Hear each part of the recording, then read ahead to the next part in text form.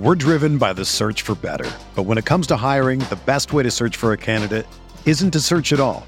Don't search, match with Indeed. Indeed is your matching and hiring platform with over 350 million global monthly visitors, according to Indeed data, and a matching engine that helps you find quality candidates fast. Ditch the busy work. Use Indeed for scheduling, screening, and messaging so you can connect with candidates faster. Leveraging over 140 million qualifications and preferences every day, Indeed's matching engine is constantly learning from your preferences, so the more you use Indeed, the better it gets. Join more than 3.5 million businesses worldwide that use Indeed to hire great talent fast. And listeners of this show will get a $75 sponsored job credit to get your jobs more visibility at Indeed.com/Blue Wire. Just go to Indeed.com/Blue Wire right now and support our show by saying that you heard about Indeed on this podcast. That's Indeed.com/Blue Wire. Terms and conditions apply. Need to hire? You need Indeed. Look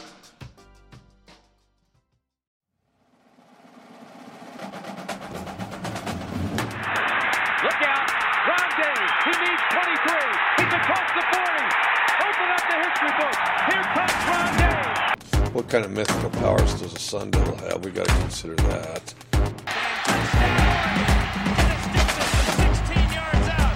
It's embarrassing, but we are who we are. We're not a very good team, but we're 3-1 somehow. And we got all the voters fooled thinking we're pretty good. Jaworski Lane at 275 pounds showed a heck of a lot of athletic ability. Welcome to the RotoWire College Football Podcast, the Yamon Figures of college football podcast. Nick Whalen here, joined as always by RotoWire's lead college football editor, John McKechnie. John, we're going to start it off with a question. Bigger statement in Week 5, the Alabama Crimson Tide laying waste to Ole Miss, or your University of Georgia Bulldogs taking Arkansas to the woodshed?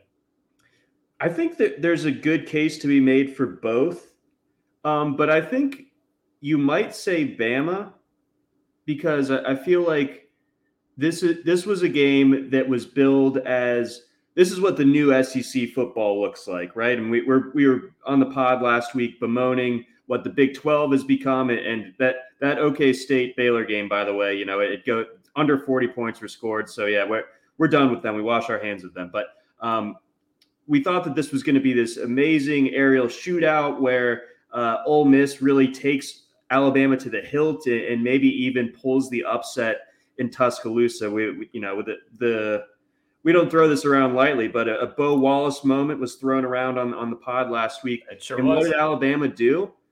They went old school. They went bully ball. They just went ahead and obviously Ole Miss helped Alabama's cause by some kind of ill-advised, but like there's a fine line between bravery and stupidity, of course, with some of these fourth down calls.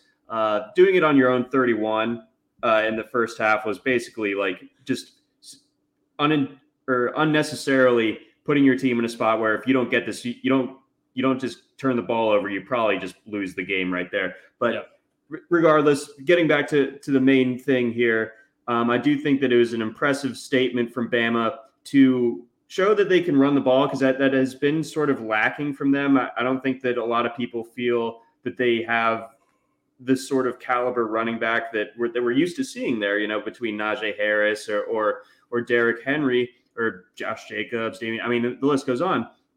But Brian Robinson had an awesome game. He looked great. The O-line kind of imposed its will on an Ole Miss defense that's been a lot better this year. And then the defense being able to, for the most part, just completely shut down what had been the most electric offense in college football to this point.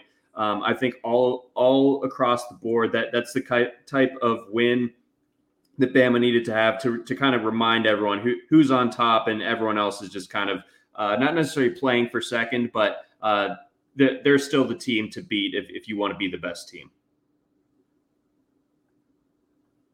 I do think you're probably right that general consensus is this was a slightly bigger statement for Alabama. I think neither result is overly surprising, but I think there were some more thoughts that, okay, this Arkansas hot start, it's, I don't want to say fraudulent, that they won games to get to where they were. in the polls, but I don't know if there were a lot of people that were truly thinking like, yes, now Arkansas is a top 10 team that can compete with the University of Georgia. I don't think it was all that shocking to see Georgia just come out and completely shut down that Arkansas attack. Now, the degree to which they did it, I think is maybe a little surprising. I mean, we knew this was a great Georgia defense, but I think they only backed that up and even added to the lore. But I mean, with Alabama, this was you mentioned some of the decision-making by Ole Miss in the first half of this game. With less than 3 minutes on the clock in the second quarter, this was a 14-0 game in favor of Alabama. That's not where you want to be if you're Ole Miss, but it's manageable. You could come back from that deficit. Less than 3 minutes into the third quarter, it's 35-0 Bama. You don't convert on that that fourth down deep in your own territory. That instantly turns into a touchdown for Bama. You then fumble the ball on your next play. Alabama turns that in for a touchdown. All of a sudden, it's 28-0. You have barely any time before the half. Alabama gets the ball to begin the third, scores right away in like 2.5 minutes, and all of a sudden it's 35-0, and this game is over. So you glance at the final score. It is a 3-touchdown spread. This is a game that was expected to be closer than that. But, I mean, as is often the case with Alabama, especially against SEC opponents, this could have been a lot worse than it was. It was a bigger smackdown than the 42-21 final score would indicate.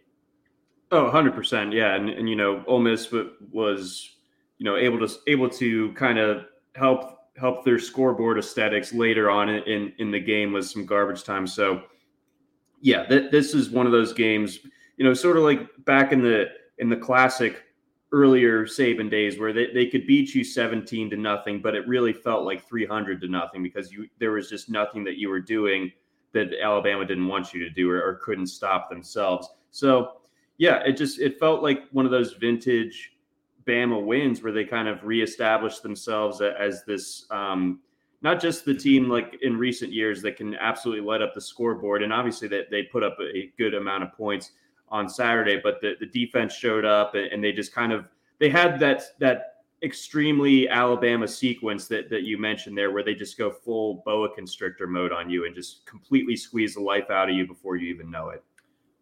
Yeah, they were in sicko mode for most of the afternoon against Ole Miss. And you mentioned like the way that they did it. We'll talk about Bryce Young, who is now, I wouldn't say the runaway favorite, but in a very weird Heisman race so far, the clear favorite. The guy who was right there with him, Matt Corral, struggled in this game, didn't throw a pick, but just really couldn't get much going and did a lot of his damage yardage-wise. He got to 213 in the second half when this game was pretty much over. But, they gave Brian Robinson the ball 36 times in this game. That's like 1997 Ron Dayne coming in against Minnesota and carrying the ball 50 times. Like, you just don't see that in modern college football all that often. Especially on a team like Alabama that has other capable options behind him. Obviously, Bama's had plenty of great backs in the past. Robinson maybe on his way to joining that group. But to see one back for Alabama carrying the load the way he did, got to 171 yards, 4 touchdowns, and didn't even have really any long runs. His longest run in this game was only like 21 or 22 yards. It's not like he was breaking off big plays. It was just pounding over and over and over and wearing down that Rebels defense. Yeah, he really was. And, he had, I believe, been held out the game prior with some bruised ribs. So they apparently were just marinating him, getting him ready for to just go heavy in this one against Ole Miss. It was crazy to watch. Like you said, I mean, that's a Derrick Henry level of trust. And I know that Bama suffered a little bit of attrition in their backfield, I think, during the course of this game, but still, you don't expect 36 carries nonetheless. And he was held to 4.8 yards per carry. And like you said, just the one pseudo long run, but it still wasn't even that much of a backbreaking play, but it was just consistently over and over again, gaining positive yards. And after a while with that offensive line that Bama has, that just completely wears on you and just kind of like takes your will to live, essentially, if you're the defense. So including Arkansas and Ole Miss, 9 top 25 teams went down this past week. 34 ranked teams have now lost this season through 5 weeks. That is a college football record. And it's left us with a really interesting landscape. I think when you look at, the new AP top 25, a lot of familiar schools, I think in there, you have the exceptions, Iowa up at number 3, Cincinnati, of course, at number 5, BYU snuck in at number 10, even Michigan State at 11 compared to where they've been the last few years.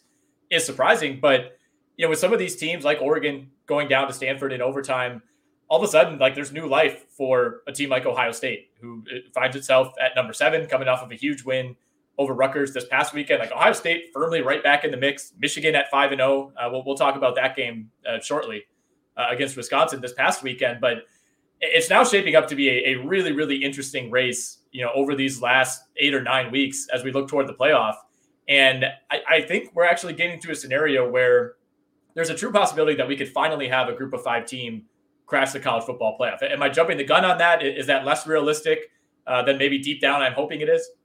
No. I mean, let's go process of elimination here. I think you look at the ACC, they're out of it. I mean, Clemson looked terrible again on Saturday night and needs some help beating Boston College. Let me interject real quickly. Who do you think is the highest ranked ACC team right now? Give me 2 seconds here. NC State? Wake Forest is ranked number 19 right now. Riley Skinner smiles from above. Yeah, I mean, Aaron Curry, I guess, smiles from wherever he is, below, sideways, I don't even know. NC State's at 23. Upside down. Right. Regardless, your point stands. Clemson's out of this. The ACC is out of this. I mean, barring something unforeseen from Wake Forest the rest of the way, I don't see them sneaking into this. I mean, what's really interesting is how I think this now 4 or maybe even 5-way, depending on how you feel about Michigan State, how this Big Ten death trap now plays out with Iowa, Penn State, Ohio State, Michigan, and Michigan State all currently very much in the mix. I was going to say undefeated, but Ohio State, of course, lost to Oregon. We get Iowa and Penn State this weekend. Does that game potentially eliminate one of those teams? I think what's interesting is that for Iowa, if you win this game, they're going to be favored the rest of the way. They do not have another currently ranked opponent on their schedule until what would end up being the Big Ten title game in Indianapolis. Whereas Penn State, they still have Ohio State, they still have Michigan, they still have Michigan State, all those teams in the top 11 right now. Right. So I think with that in mind, I don't know if it eliminates either necessarily, because it would be a little bit tougher for Iowa because this would be a home loss, and then they don't really get that prove-it game afterward. But they could still very well run away with the West, right, and then win the Big Ten. And, exactly. and at that point, it's hard to discount them. And then stray comment, the Pac-12 kind of removed itself from the conversation this weekend as well. With Didn't Oregon. even consider that. Yeah. And then you look at Penn State, and like you said, you have a huge menu of potential season-defining wins ahead of you. Like if you lose at Kinnick and it's close, and that happens. That happens to very, very good teams. We've seen it happen at Penn State with Saquon Barkley a couple of years ago. I think if Penn State were to lose this weekend, it obviously makes things a lot tougher for them moving forward. But if they were to beat that total lion's den of Michigan State, Ohio State, and Michigan, then their resume is as good as anybody's at that point, SEC included. That would be and having beaten Auburn as well. And Wisconsin, even though Wisconsin obviously not going to rub that in. That means nothing. That's a FCS it means team. nothing. Yeah. But I mean, what an absolute unbelievable run that Penn State would have made if they were to go 11-1, having dropped just one of those games, even if it is at number 3 ranked Iowa on the road. Mm-hmm. So I think that both of these teams are just hoping for, or worst case scenario, hoping for a close loss. And if it is, then I think that both end up still being alive in the playoff race. And then expounding on the point further, the Big 12, I think that Oklahoma is going down this weekend. So then their best hope, I think, is going to be Texas the rest of the way. I think Texas is starting to play some of their best football. It kind of, it wasn't a struggle necessarily, but it was a hard fought win against TCU this past weekend. But I think Texas has the goods that Oklahoma just doesn't really seem to, or doesn't feel like Oklahoma's interested in finding out if they do have the goods one way or the other. So I think that Texas would be that one representative. And if their only loss is on the road to Arkansas, when Arkansas was one of the better teams in the country, then, that's not a terrible resume. But really what this means is that, the Big Ten suddenly kind of becomes the epicenter of college football. Maybe they're a conference that gets more than one team in, which would be crazy. Right. And then the door absolutely is open for Cincinnati now, given the way that some of these top tier teams have stumbled. I think you could pretty much lock in Alabama and Georgia, barring something completely unforeseen. I mean, those two teams, I think they'll play in the SEC title game, and they'll probably play again in the college football playoff final. But you're right about the Big Ten. I mean, as of right now, you would say with 5 teams in contention, you have almost half of the top 11 teams in the country in one conference. Like, I would like their odds to finally get 2 teams into this. I think if you're Cincinnati, the worst case scenario this week is Iowa beats Penn State, runs the table, and then loses to either Penn State or Ohio State or maybe even Michigan in the Big Ten title game, which would then set up Iowa as, a one-loss Big Ten team that has a quality win over Penn State against another, maybe one-loss Penn State or one-loss Ohio State at that point. I think that would be kind of the nightmare scenario for Cincinnati, right? Where you're pitting a team that maybe is only going to have like 1.5 quality wins, depending on what happens with Notre Dame the rest of the way, against a Big Ten opponent, particularly those teams in the Big Ten East that if you're making the Big Ten championship game out of that division, you're going to have gone through a gauntlet by that point.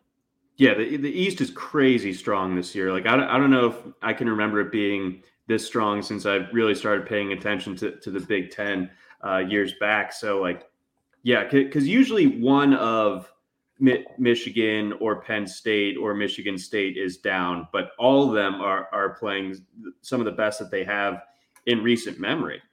Specifically Michigan State. I mean, I gotta take the L as far as they're concerned. They've really played extremely well this season. I'd still would kind of put them fourth of that group in the East, but I mean, they're really, really strong, though, nonetheless. Very impressed with them so far, specifically offensively. Like, they're actually fun to watch, which is kind of jarring, honestly.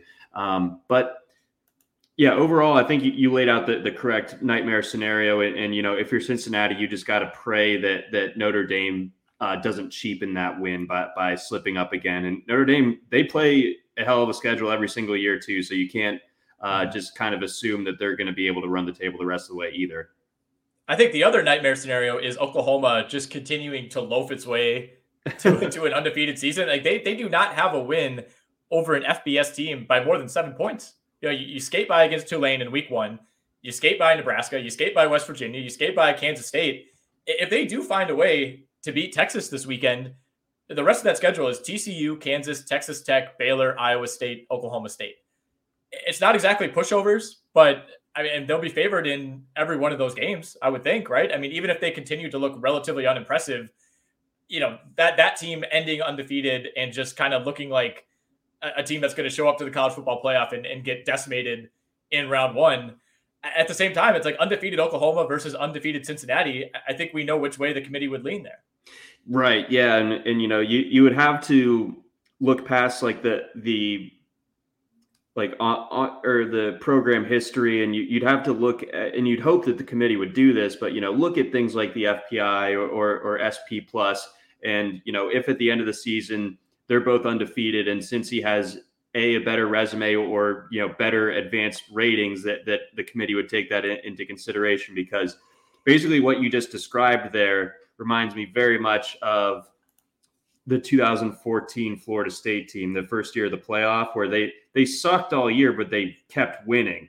And so they were able to get into the playoff. And then you got the Jameis famous fumble against Oregon in the Rose Bowl, and Florida State just got completely trounced. Whereas, it would have been awesome to see one of TCU or Baylor end up getting in that year, but they were unable to because there wasn't a conference champion at the time.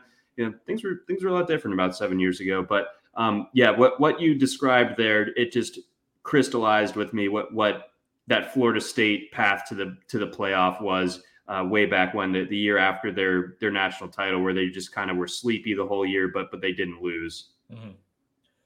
So along with how weird of a start to the season this has been, like I said, 34 ranked teams already going down in 5 weeks. We're basically having like 7 ranked teams lose per week. It's been a really strange Heisman race. And I said to you before we started recording, like, is this through 5 weeks the most uninspiring Heisman race that you can remember? I started looking back at the past winners and some of the voting, and some are obviously better than others, but I think this year 2 things stand out. One, we don't have a clear like scorched earth type of season where it's clear early on, like a Joe Burrow or a Lamar Jackson or a Johnny Manziel or a Robert Griffin, where it's like, this guy's winning it. He's having an insane year. It doesn't matter if there's 2 or 3 other guys who deserve it. This guy's going to win it if he stays healthy. We don't have that. And we also don't really have like a great competition between 4 or 5 big names where you truly don't know who's going to win it until the announcement on awards night. I'm just like overall kind of uninspired by all of our options here. I mean, it's bad. Like, but the first name that came back to me as far as like a season that didn't feel in hindsight all that impressive. I mean, it was impressive. Of course it was impressive. But a race that maybe didn't seem as awesome or as climactic was the 2015 Derrick Henry one. But at least you still had Henry. You had Deshaun Watson. Obviously, Henry and Watson ended up playing each other in the college football championship that year. You had Christian McCaffrey as a finalist as well. So that you throw that out. I think the races in recent years have been tremendous. And then you look at this year and like Bryce Young is the odds on favorite, but it feels like it's almost like he's the de facto odds on favorite, where it's like, yeah, like he's not Jacob Kokering, but he's got 17 passing touchdowns through 5 games. That's good, but that's not necessarily lighting the world on fire. 9.2 yards per attempt. We've kind of seen in recent years, starting with Baker all the way through Kyler and obviously Burrow as well, where those guys are averaging almost 12 yards per pass attempt, like just completely dominating every single time that they drop back to pass. Bryce Young also doesn't have really much in the way of any rushing production. So the numbers just pale in comparison to Heisman Trophy winners of the past. Obviously, last year we had the crazy year where Mac Jones probably had a Heisman-worthy resume, but Devontae Smith was just so next level that he was able to take home the crown.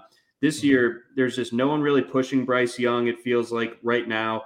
I feel like if it is going to be someone, it's going to be someone that doesn't play quarterback, and I'll get to that in a second. But, after the loss last week, it's going to be a little bit tough for Corral to catch up because it was the proverbial head-to-head matchup against Bryce Young and coming out not on top, and that one definitely hurts his cause, but not as much as you would think. He's still only just plus 250. If Ole Miss runs the table the rest of the way, he looks good.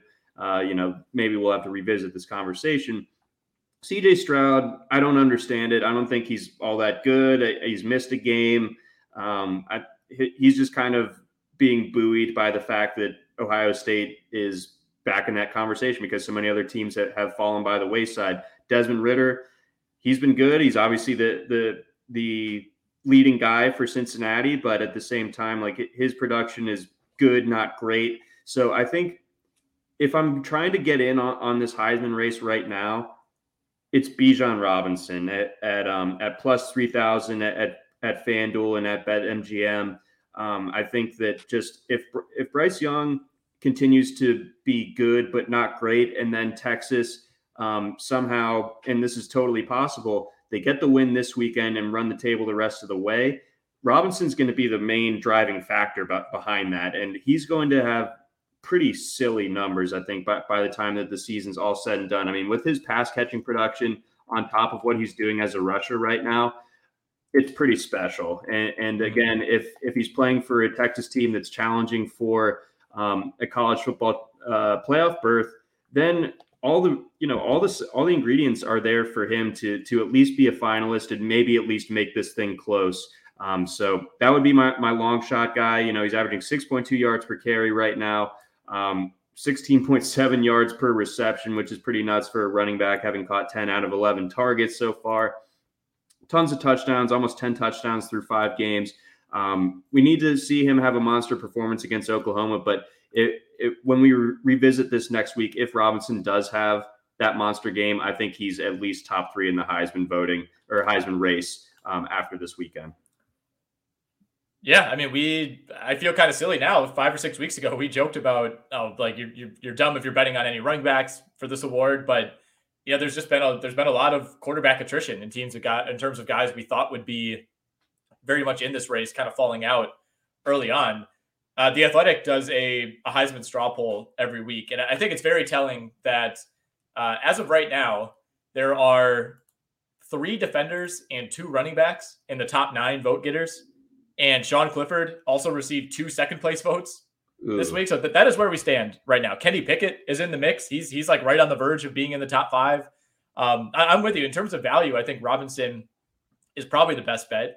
Although this does kind of remind me of 2009, which was the Mark Ingram Heisman. Like, in my opinion, like probably the worst season to win the Heisman in the last couple decades, at least. That was the Ingram versus Toby Gerhart, and they were separated by like 28 votes. Like, Tabimbo Gunnar Gerhart almost won this award.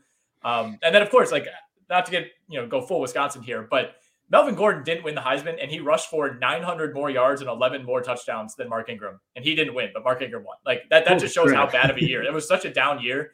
And it was like, well, I mean, Alabama's really good. I guess we'll just give it to their workhorse running back. And that's kind of how it feels with Bryce Young, but it's a quarterback instead of a running back.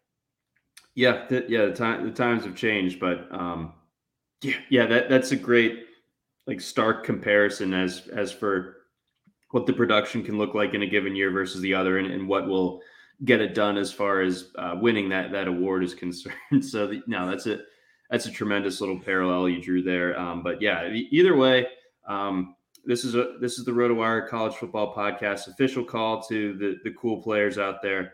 Please. Start looking cool out there. Please start making this Heisman race interesting. We need it. I don't know what I'm going to do if Sean Clifford is in New York for the Heisman ceremony. We're going to go and we're going to riot. The season will have been a failure on a number of levels if someone allows that to happen. Speaking of catastrophic failures, John, a very tough week for me here in Jaguars, Badgers, LeBron, Brewers Nation. Tough week for all 4 of those entities. Yeah. But the Badgers especially, man. My God. I will say this is about what I predicted. It's about what all my friends who I was watching the game with on Saturday predicted. Nobody was surprised by this result. It was a virtual repeat of the Notre Dame game, except for the onslaught began a little bit earlier this time around. I mean, this is now easily the worst Wisconsin team. Certainly since I was in school, starting in 2010, and that speaks to more, how much success or how nice this run has been over the last decade. But this has gone from, okay, that was a little bit concerning a couple weeks ago, to this is a full-on tire fire, this offense. I mean, I'd be lying to you if I said that I had the Wisconsin game on very much on Saturday. Well, I don't blame you. I'm following along the discourse. I'm getting the distress signals from you and friend of the show, Chris Owen, who was live on the scene at the game. But poor guy. I know. I mean, he posed this question to me, or he didn't pose it. This was just him speaking from the heart, and I want to hear your thoughts. Are you done with Paul Chryst? No, I'm not done with Paul Chryst. I still think he's the guy. I actually don't really put a ton of this on Paul Chryst. I think maybe he deserves some blame for wildly miscalculating the quarterback situation. I think they went all in on a guy who clearly is not the guy that people thought he was, but I don't necessarily put all that blame on Chryst. I always come back to this, especially when it comes to college football. A team like Wisconsin cannot do much better than Paul Chryst, unless you can go get Chris Peterson or, some kind of almost borderline celebrity type of coach that's going to dramatically raise the profile of your program overnight.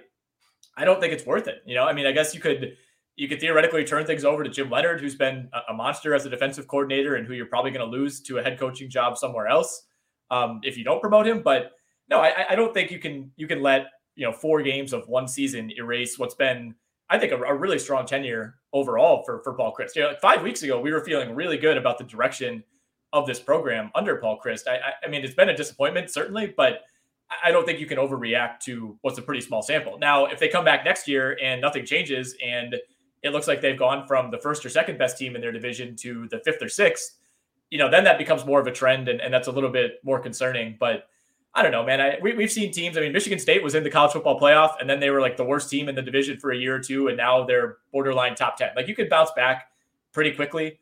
And I think one thing a coaching search does, or a coaching firing does, is automatically sets you back. No matter who you hire, you're going to kind of lose a recruiting cycle. You're going to lose guys to transfers, especially in modern college football. I don't think it's worth setting a program back that seemingly has already taken a step back this year. That's good Wednesday level-headed analysis right there. That's good. Saturday, maybe it felt a little different. I don't know where the blame waterfall really started for you. And obviously Chryst wasn't the first guy that it came to. And I think it's fair to point it at Mertz before anyone else. But I just wanted to get a sense of that pulse, given that, last year, I think you kind of just get COVID mulligan forgiveness for last year and the way things ended last season. Still were able to win the Mayo Bowl. So, I mean, all's well that ends well, right? But just the way that this year has gone and having so many potential measuring stick games, be it Penn State, be it Notre Dame, and then, you get Michigan at home, somewhere that Michigan hasn't won in forever, and that you guys have kind of traditionally pantsed Jim Harbaugh at, that just kind of had to be a bit of a sobering one. But, there's still season to be played here, and we'll see how it goes. And I'm with you overall. I think that Chryst he is Wisconsin. Yep. And I think that, Jim Leonhard would be the only reasonable pivot at this time. And even still, Chryst, I think, still has some good years in him. It's just, he's been waylaid by this quarterback situation right now. Yeah, I talk to a ton of people every week about the Badgers, and pretty much everybody mentions Graham Mertz one and the offensive line not being what we're used to too. I've heard very few people turn on Paul Chryst. I'm surprised that our pal Chris Owen is maybe in that category, but no, it's the line and it's the quarterback play. And again, I think I wouldn't say Wisconsin's been spoiled. Tough to say that about a team that, hasn't even won a Rose Bowl, but I think you have to kind of put everything in context and remember the caliber of recruits that are arriving on campus and what traditionally they've turned into, which has been, you show up as a 1.5 star and you leave as a second team all Big Ten type of guy. So, this coaching staff traditionally has done an incredible job of development. I see this as more of a blip, but like you said, we'll see. We'll see how it goes the rest of the way. We'll see how much pride they have. It's one thing to lose games that your fan base expects you to lose, but if they start losing to Rutgers and I don't even know, I hate to say it, Maryland, teams like that, then the alarm bells start to go off. Where it's how Sure. bad is this team actually?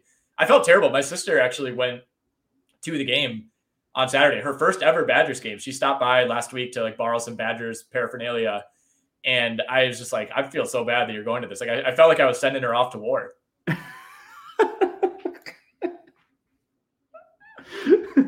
Okay, we gotta move on. Tough comparing the Badgers to World War II. Okay. Anything else you want to hit in Week 5? Obviously, we hit the two big SEC games. I briefly touched on Oregon going down in OT to Stanford. Oklahoma once again hanging on for dear life. We saw A&M lose. LSU terrible again. Although Coach O did come out today and he has taken responsibility for the team sucking. So at least there's that. Good on him for doing that again on Wednesday. So he collected his thoughts and still realized that, it's pretty much. This one's on me, guys. I mean, some of the tackle. I mean, that was just a goofy game on Saturday night. But all the advantages were there. You got Bo Nix on the road. You get that special Death Valley kickoff at 8 local time that basically no one else gets. Yep. And you still lose. That's. I think the clock's ticking for old Coach O, and the parallels between him and Gene Chizik grow stronger by the day. Only real difference seems to be the accent at this point. But yeah, so they're in shambles. I think that they're in such a tough stretch right now. I think that they let Coach O go up through the Bama game, and then when they get rinsed by Alabama, then they're going to fire him. Because I think there will just be will it really matter in terms of their coaching search? Probably not. But I think there will just be so much volume and vitriol from Tiger Nation at that point that he's just going to have to go, even if it's kind of unceremonious. It's going to be. I'm foreseeing just absolute disaster the rest of the way for him and for them. So that's just kind of how I view it. And then we would be remiss, Nick, if we didn't also mention that Florida they lost to Kentucky. They did. That did happen. I can confirm. A lot of a lot of penalties. The offensive line doesn't seem to know how to play offensive line, and that seems to be an issue. So, I mean, credit to Dan Mullen for playing Alabama close and playing Kentucky close. I don't think they won either of those games, but they're playing them close. had a chance to win that game at the end too. I mean, they were driving into Kentucky territory and just some, I wouldn't say a collapse, but some questionable decision-making by that Florida offense at the end of the game. And Kentucky wins it on like a walk-off defensive stop. Back to Coach O real quickly. I do think it's heading that way. I think they're going to get smacked around. They'll probably lose another game they shouldn't lose before the Alabama game. And then that's going to be the final straw. But I also feel like he's going to go out in like a blaze of glory. Like I think it's going to be kind of like a sad, like really abrupt ending to what looked like a like borderline hilarious, but also really cool situation when he won the national title. But I still feel like he's going to go out, like people are going to remember him positively. Whereas like, people, Gene Chizik did win the national title, but looking back, it's more of those like, how the hell did that happen? Whereas that LSU team was so talented and so iconic at the time that even though Coach O is probably going to be gone like less than 2 years later, I think he's going to be remembered fondly because of how like beloved that team was and how dominant that team was. Oh yeah. I mean, that Auburn team, it only had Cam Newton. Like famously, like no one else got drafted from that team. I don't think so. So there, other than Nick Fairley. But that LSU team from 2019, like no one can ever take that away from them. Like that to me, and I think I hold like those early 2000s Miami teams in a really high esteem, or maybe some of the like the first or second USC one from the Pete Carroll years as well. I think to me that 2019 LSU team was probably the best that I've ever seen. I know that Bama comes along the next year, like the annoying neighbor that has to one up you, and they were incredible as well. But there was something about that 2019 LSU team, and I mean they beat like 8 top 10 teams, and they crushed basically all of them. I mean that was absolutely something else. So yeah, even though it is likely coming to an end for Coach O, he will always have that, and he's an entertaining figure to nonetheless. I don't think anyone would ever like paint Chizik as some sort of like real charismatic fella. No, nobody will be mistaking him as that. I think you're totally right, by the way, about LSU. I think they're in the conversation with those iconic Miami teams. I mean, honestly, there are some parallels, I think, to that Cardale Jones Ohio State team that kind of came out of nowhere, and all of a sudden, like by the time the college football playoff was over, we're like, that team was freaking loaded, and I don't think people realized it at the time. I mean, I think 05 Texas also comes to mind as somewhat of a one-hit wonder type of team, especially with what happened to that program afterward. And it's really hard to pick out one Alabama team, right? Because it's like they all have, like, what have they won now under Saban? 5 or 6 titles? Like each one has had, 1 or 2 super iconic players, but until recently, none of those teams really had like a great quarterback, or the defense would be better one year, the offense would be better another year. Like if you could make an all-star team of all those Alabama teams, then you get the greatest team ever. But it's hard to say that there was one that sticks out as being like significantly more dominant than the rest.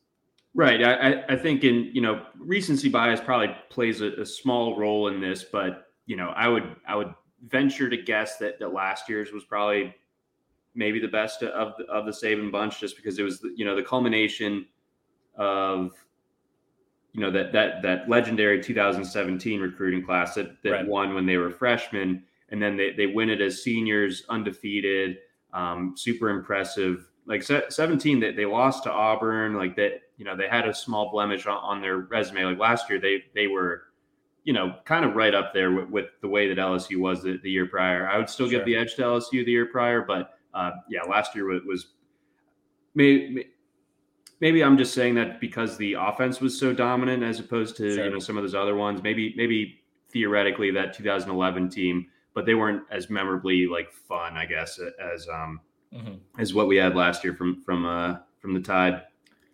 Yeah, the only thing I'd push back on is it was a COVID year, and I think there are people that would say, well, you can't be the most iconic team in a COVID year when guys are sitting out and it's Mickey Mouse. Exactly, Mickey Mouse season. Week 6, couple good matchups this week. Overall, somewhat of a down week, especially relative to the games we were treated to last week. But the headliners are very much headliners. We get Oklahoma, Texas on Saturday morning. Of course, that's a noon start in the Eastern window, 11 a.m. Central Time at the Cotton Bowl. That'll be on ABC. Oklahoma, 3.5-point favorites over number 21 Texas. Arkansas and Ole Miss get to play each other in like the Bounce Back Bowl in Oxford. Arkansas now at 13, Ole Miss consolation now at 17. ladder in live action. Yes, exactly. Which team will be down really bad after they lose this game? We get Georgia and Auburn. JT Daniels sounds like still iffy at best for this one. Maybe you have more insights there than I do. And then the big one, the granddaddy of them all this week, Penn State and Iowa. I wish this was a night game. I don't like that this is a 3 p.m. time, start time, I should say, for me here in the Midwest. That's a Fox game. The night game that we're treated to on CBS, we get Alabama and A&M. Not bad. LSU plays Kentucky on the SEC network as well. Michigan, Nebraska, for some reason, is the ABC game. I would like to put out a public plea for them to flip that with Penn State, Iowa. But like I said, a bit of a down week overall. But the two matchups that we have to keep an eye on, Oklahoma, Texas, and Penn State, Iowa, should be really, really good. Yeah, I'm really, really excited about like the upper crust of this week. Like you said, we get some really good ones there. It's a little bit underwhelming elsewhere. I guess let's get into Texas OU first. I couldn't be more disillusioned with this Oklahoma team. I think that they just continue to just play sloppy, down to their level of competition. Maybe just winning because what they have in the on the field, recruiting wise and talent wise, is just enough to get them past your Kansas States of the world or to eke one out against West Virginia. But just so underwhelming, uninspiring, whatever words with the prefix you want to attach to Oklahoma, they've pretty much defined it this year.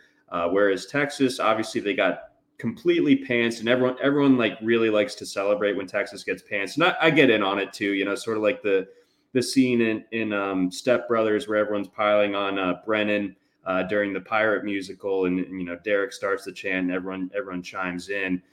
That's kind of what it feels like whenever Texas gets embarrassed on national TV. You read my mind. It did. Yes, exactly.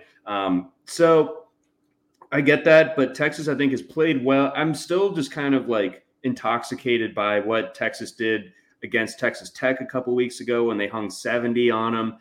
Last week was a bit more of a battle, but maybe you could accuse them of playing a little look ahead, whether they deserve to do that or have earned the right to do that or not. That's another discussion, but I know SP Plus likes Oklahoma to win this one by a touchdown. I got Texas money line. I think that Texas is hungrier. I think Texas wants this win more. I think that Texas talent-wise is right there with Oklahoma. Say what you will about Tom Herman, but he's still recruited really well there. They got tons of dudes there, to borrow the Steve Adazioism. So I like Texas this weekend. I think that this is like the official Bijan Robinson, I'm a Heisman candidate weekend.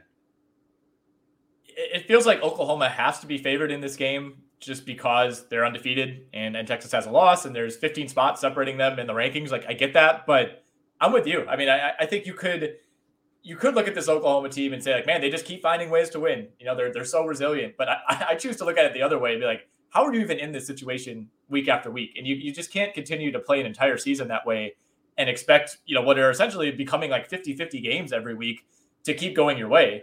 And when you have a team like Texas that can gouge you on the ground, the way a lot of these inferior teams that they've been messing around with haven't been able to, I think they're going to find themselves in trouble. So, yeah, I'm with you. I think this is an intriguing betting opportunity on top of the upset. Yep, I do as well. And yeah, like to your point, like that's okay. And maybe like a little bit of like that's how you get like the cardiac cats, like the Panthers from a few years ago in the NFL. Like it. Those type of teams that are always hanging around and have these exciting games where they find a way to win, that's a little bit more palatable in the NFL because like the talent differential between the best and the worst team isn't nearly as wide as when Texas lines up against Kansas State and they still need to just really, really struggle to eke it out. Therein lies the problem. Like the Oklahoma shouldn't be having those type of games, period. Like this really should be their only close game on the schedule, and they've already played four close games. Right, exactly, and like the cardiac teams are usually not good teams. They're like bad teams or average teams that just keep finding ways to win. It's never like a great team that is like consistently underwhelming. No, God, no. What's your read on Penn State, Iowa? Iowa 1.5 point favorites in this one. We got a juicy over-under of 41 points. Yep. So we're expecting the fireworks in this one. I have such a hard time reading Penn State. Obviously that they've made it to this point. They've made it this far. I was banging the gavel before the season to throw out what they did in 2020, maybe more so than any other team, just because I really do like what James Franklin has built there. I also don't think that Sean Clifford is as bad as people say. And I do like to joke about him. I don't think he's as good as maybe he was 2 years ago, as good as I thought he was 2 years ago, at least. The run game is a little bit shaky. Their defense is awesome, though. Their defense has playmakers at every single level. That hasn't seemed to change at all. So they've got that going for them. But this is Kinnick. This is a really hard place to win. Iowa just, this seems to be like the weird years seem to be the years that Iowa thrives. Like, remember 2015 when they won the West kind of out of nowhere? And they had that game against Michigan State in the Big Ten championship. It could be something similar. And I know that a lot of people like to say, like, oh, it's all turnover luck when it comes to Iowa. But, like, at what point is it? I mean, yes, that there is like a degree of luck in turnovers, but how lucky are they when, like, they're doing this to every single team that they play? So if Penn State doesn't take extreme care of the ball here, then Iowa's going to force those turnovers, and turnovers can completely change the game, especially when we have a narrow or a low total of 40.5, where there's just not that much margin for error, not that much room to play catch up. At least we don't think. I think that Iowa could, they steal a couple possessions here and there, and like that kind of ends up being it. So I like Iowa in this one. SP Plus likes Penn State to win this one outright. SP Plus, I think, is just and obviously that's like the GOAT of college football metrics, basically. But it seems to not have the right read on Iowa, because it also had Iowa losing to Maryland outright last weekend. So I'm gonna just say that there's one little loophole in there, and it's on Iowa. There's a blind spot there. I think Iowa wins this one in a close one. And call me crazy, I think we might go over 41. You think you think a team can get to like 25 points in this game? I think it's possible, especially if those turnovers happen. That is true. Short fields.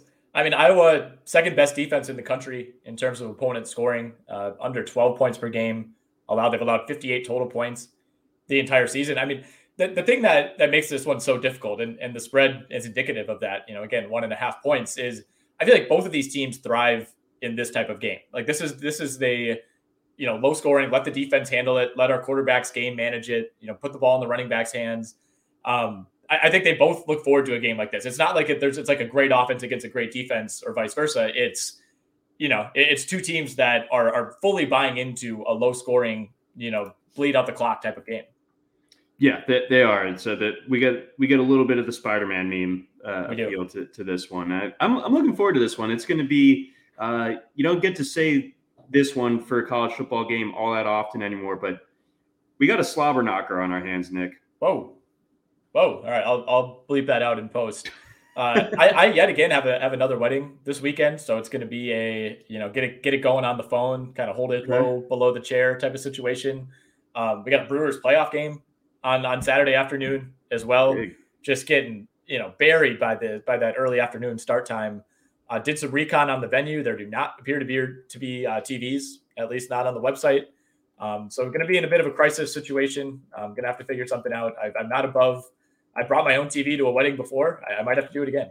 I think, and we're going to need, and listeners can obviously donate to this fund, but we need to make sure that your phone's as juiced as possible. Like, we're going to need upwards of either like a 10-foot long lightning cord or whatever, or like multiple portable chargers with that are like borderline nuclear powered. So you can stay at 100% efficiency. You don't have to go in low power mode, anything like that. You can be streaming at max effort and really not be blinking an eye about it.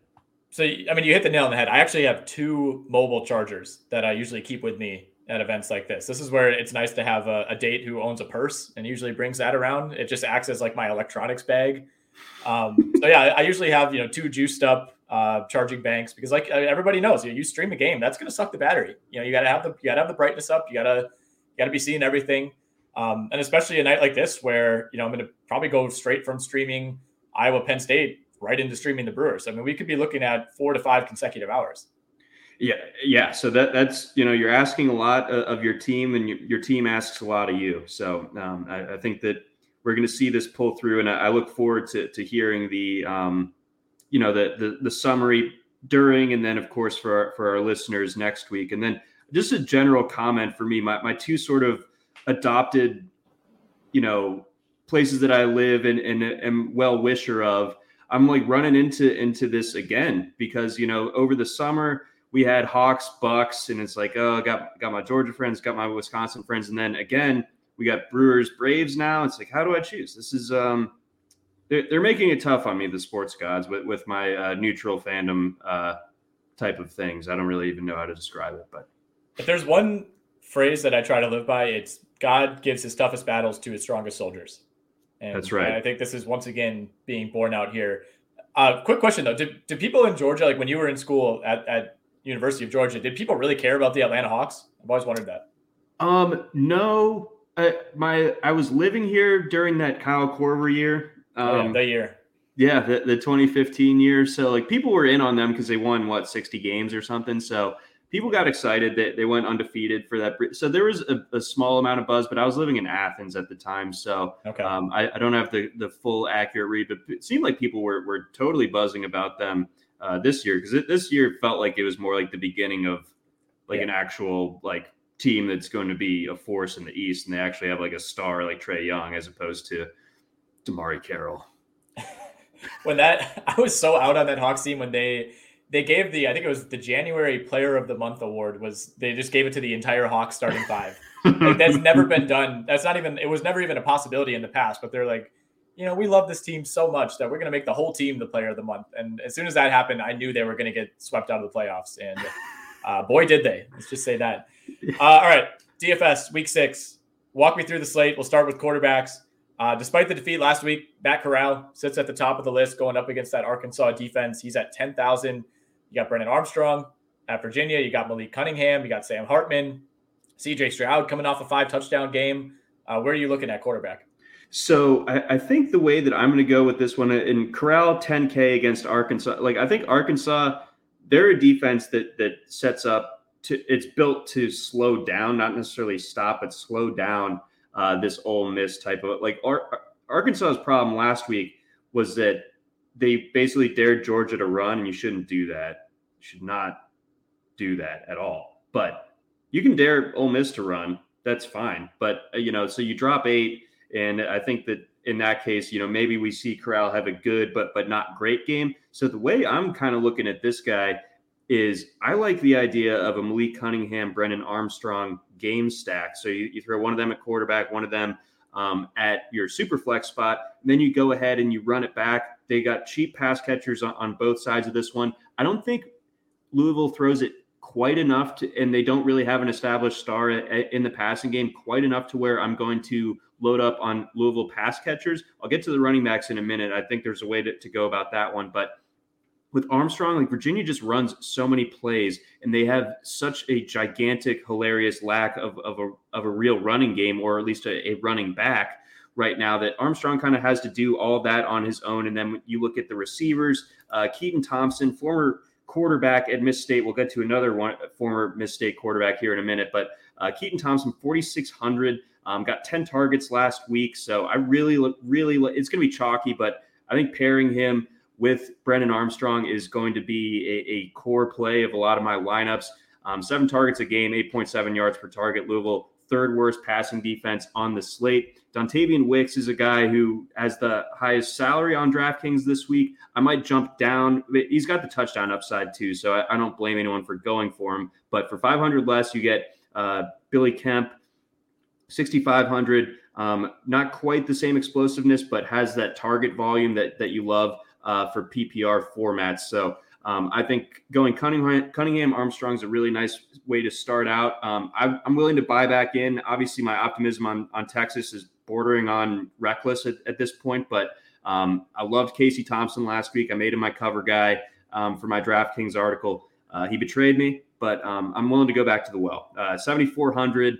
Texas still has a ton of talent in that passing game, or you can just dump it off to Bijan Robinson, and it's all the better. So I like Thompson down at 7,400, and then my froggy little play of the week here at the quarterback spot is again another former Miss State quarterback, Garrett Shrader, a guy who is a phenomenal athlete. Actually, like not even kidding. Like once Miss State kind of decided that he wasn't going to be a quarterback for them, he did try to convert to receiver, which is, something that's pretty impressive to do for a guy that's a quarterback. So he ran all over the place last week in the game against, I believe it was Florida State. So he gets to go up against Wake Forest, fast track there at the Carrier Dome at home.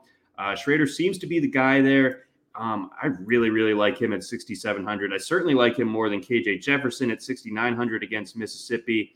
Or getting any of the quarterback play from like the Georgia Auburn game. So keep Shrader on your radar because he's got that athleticism that can really change things on this slate.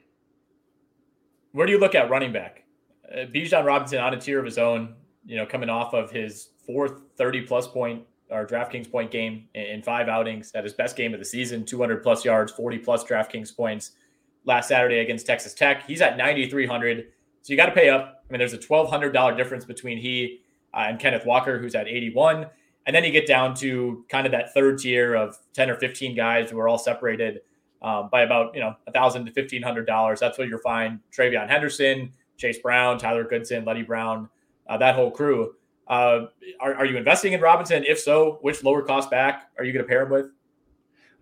Let's see here. I just got a text from my dad saying that he saw somebody slip on a banana peel at the Metro. Oh. So that's just do we need to go? Well, I hope that someone is playing yakety sax as this person falls over. Or at least a slide whistle sound effect. We need it. So hopefully someone else saw that as well.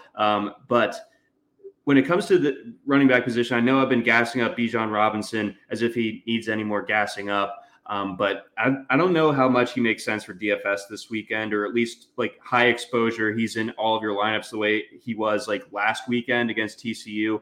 When he is 9,300 and you look at those other quality running backs that you can have some savings with, I think that going that upper mid tier at running back is the way to go this weekend. So Tyler Algier of BYU going up against Boise State's run defense. They cough up over 200 or almost 200 rushing yards per game this season. Love Letty Brown and his matchup. Tion Evans, 6,900. He was a huge slate changer last week against Mizzou. Mizzou's run defense is hilariously bad, so he took advantage of that one with Jabari Small going out. If Small is out again this weekend, Evans, 6,900 against South Carolina. Absolutely love that. And I don't know if you saw these, but Tennessee busting out some kind of crazy uniforms, at least by Tennessee standards. They're wearing all black. Oh, yeah. I saw them. I love them. I think that actually contrasts really well with the Tennessee shade of peachy orange. Yes. Why is the helmet white? That's my only complaint here. The helmet's got to be black too. Yeah, no, you're right. No, that they need a helmet analyst like yourself to just make sure that there's no gaffes like that slip through in the final mock-up. But yeah, I think Tennessee, rolls this weekend. They run super high tempo. They run the ball extremely effectively. So Evans, I think, is someone to seriously consider. I think you could also consider, provided that he gets another start, Hendon Hooker at quarterback. Sean Tucker, kind of going along with my Garrett Shrader thoughts. I think that Syracuse, the only move the ball on the ground. Tucker still had a good game last week, even with Shrader having a good game on the ground. So I think that Syracuse pass game basically doesn't exist anymore, and it's all their yardage comes on the ground via Tucker and Shrader. Now, I do like Travion Henderson. I hate to say it, but I think that Ohio State could just kind of name their score this weekend against my beautiful Maryland Terrapins. I think that, they're gonna run if they want for over 300 yards, and I think Henderson's going to have a lot to do with it. So I'm not going to have him in all of my lineups, but I'm definitely going to have him in a bunch of them. So I do like Travion Henderson at 7,500. And then, touching on some cheap ones, Going back to Louisville real quick, Jalen Mitchell, 4,600, and Tevion Cooley, 3,700. Cooley, 11 carries last week at just 3,700 this week. I don't think that Virginia is particularly strong against the run. So if you're picking up what I'm putting down as far as getting that Louisville exposure, I think you go through the backfield with that one. All right, Jonathan, let's finish out at the receiver position. We got Dontario Drummond at Ole Miss at the top of the board. He's at 7,700. Obviously a much easier matchup this week going up against that Arkansas defense. We got a total of 66.5 in that game. You got Chris Olave at 7,600.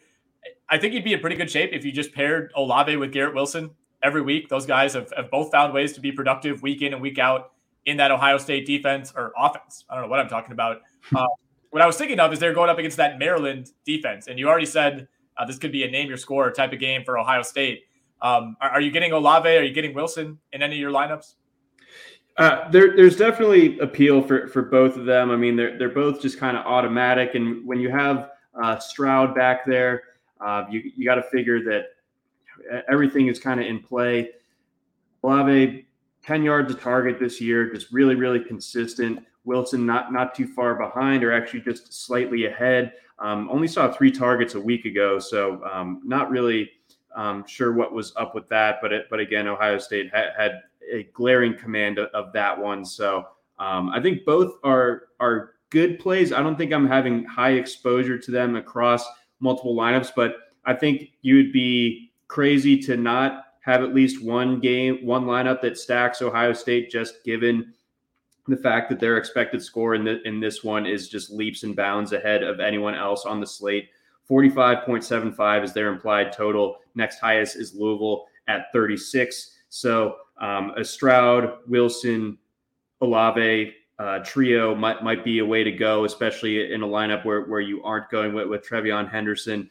If this one does turn out to be Maryland pushes them a little bit, then I think you could go with those two that you mentioned there. And I'd be a little bit interested on the other side, running that back with Raheem Jarrett of Maryland. He's really talented. He was obviously a huge get for Maryland a few years ago when he committed and flipped from LSU.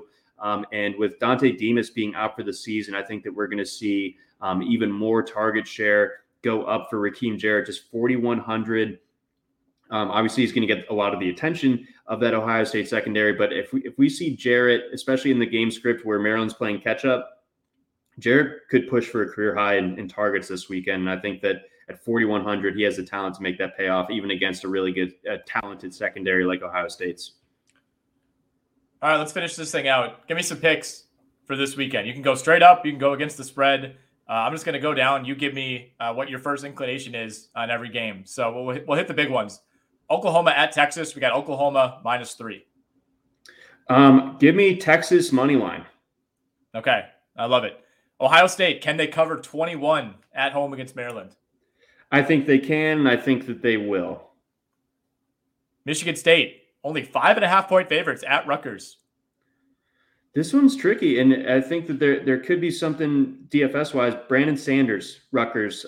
Michigan State has a pretty bad pass defense, so Bo Milton a little bit dinged up. Keep an eye for him potentially, depending on how the injury situation shakes out. But I think that Michigan State takes care of business here, and I think that they cover that spread. Arkansas at Ole Miss. We got Ole Miss -5.5. This one's really tricky. I got to go Ole Miss, though. It's going to be close. Maybe Arkansas keeps it closer, but my inclination is that Ole Miss just has a little bit too much firepower, so give me the Rebs. Can the Dogs cover 15.5 at Jordan-Hare? No, that place is too crazy to play in, and I think coming off of last week, it's just really, really tricky to win convincingly in Jordan-Hare, so I would take Auburn to cover that one. Kentucky -3.5 home against LSU.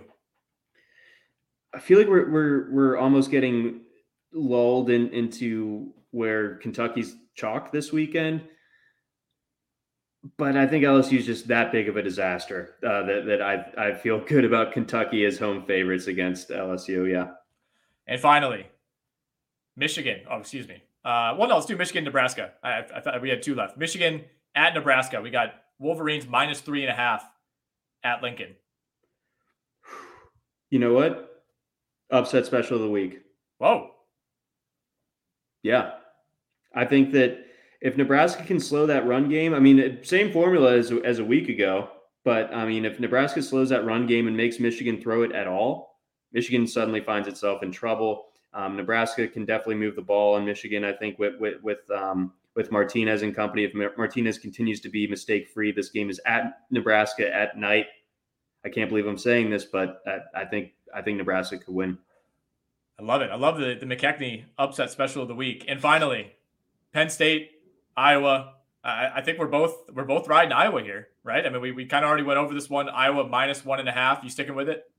I am. Yes, I do like Iowa to cover this one, to win outright, of course, and to cover that narrow spread. I am very much looking forward to that one. That game will be going concurrently with Georgia Auburn, but that will be locked into to TV2 at the McKechnie Ranch. Absolutely. You are a lucky man that you do not have your girlfriend's coworker's wedding to attend. I'll tell you that. It's going to be a rough one. You know, I'm going to have to get through it. I've done it before. I'll do it again. I'll be checking in with you throughout the day, I'm sure, on Saturday. But please wish me luck. Absolutely, man. I mean, this is why I'm functionally single for the football season. Anti-cuffing season until what? Yeah. Whatever, until after the New Year's Day bowls. Yeah, then I'm just bird box. Like I see no one but football. All right, man. Fun as always. We'll talk soon. Yes.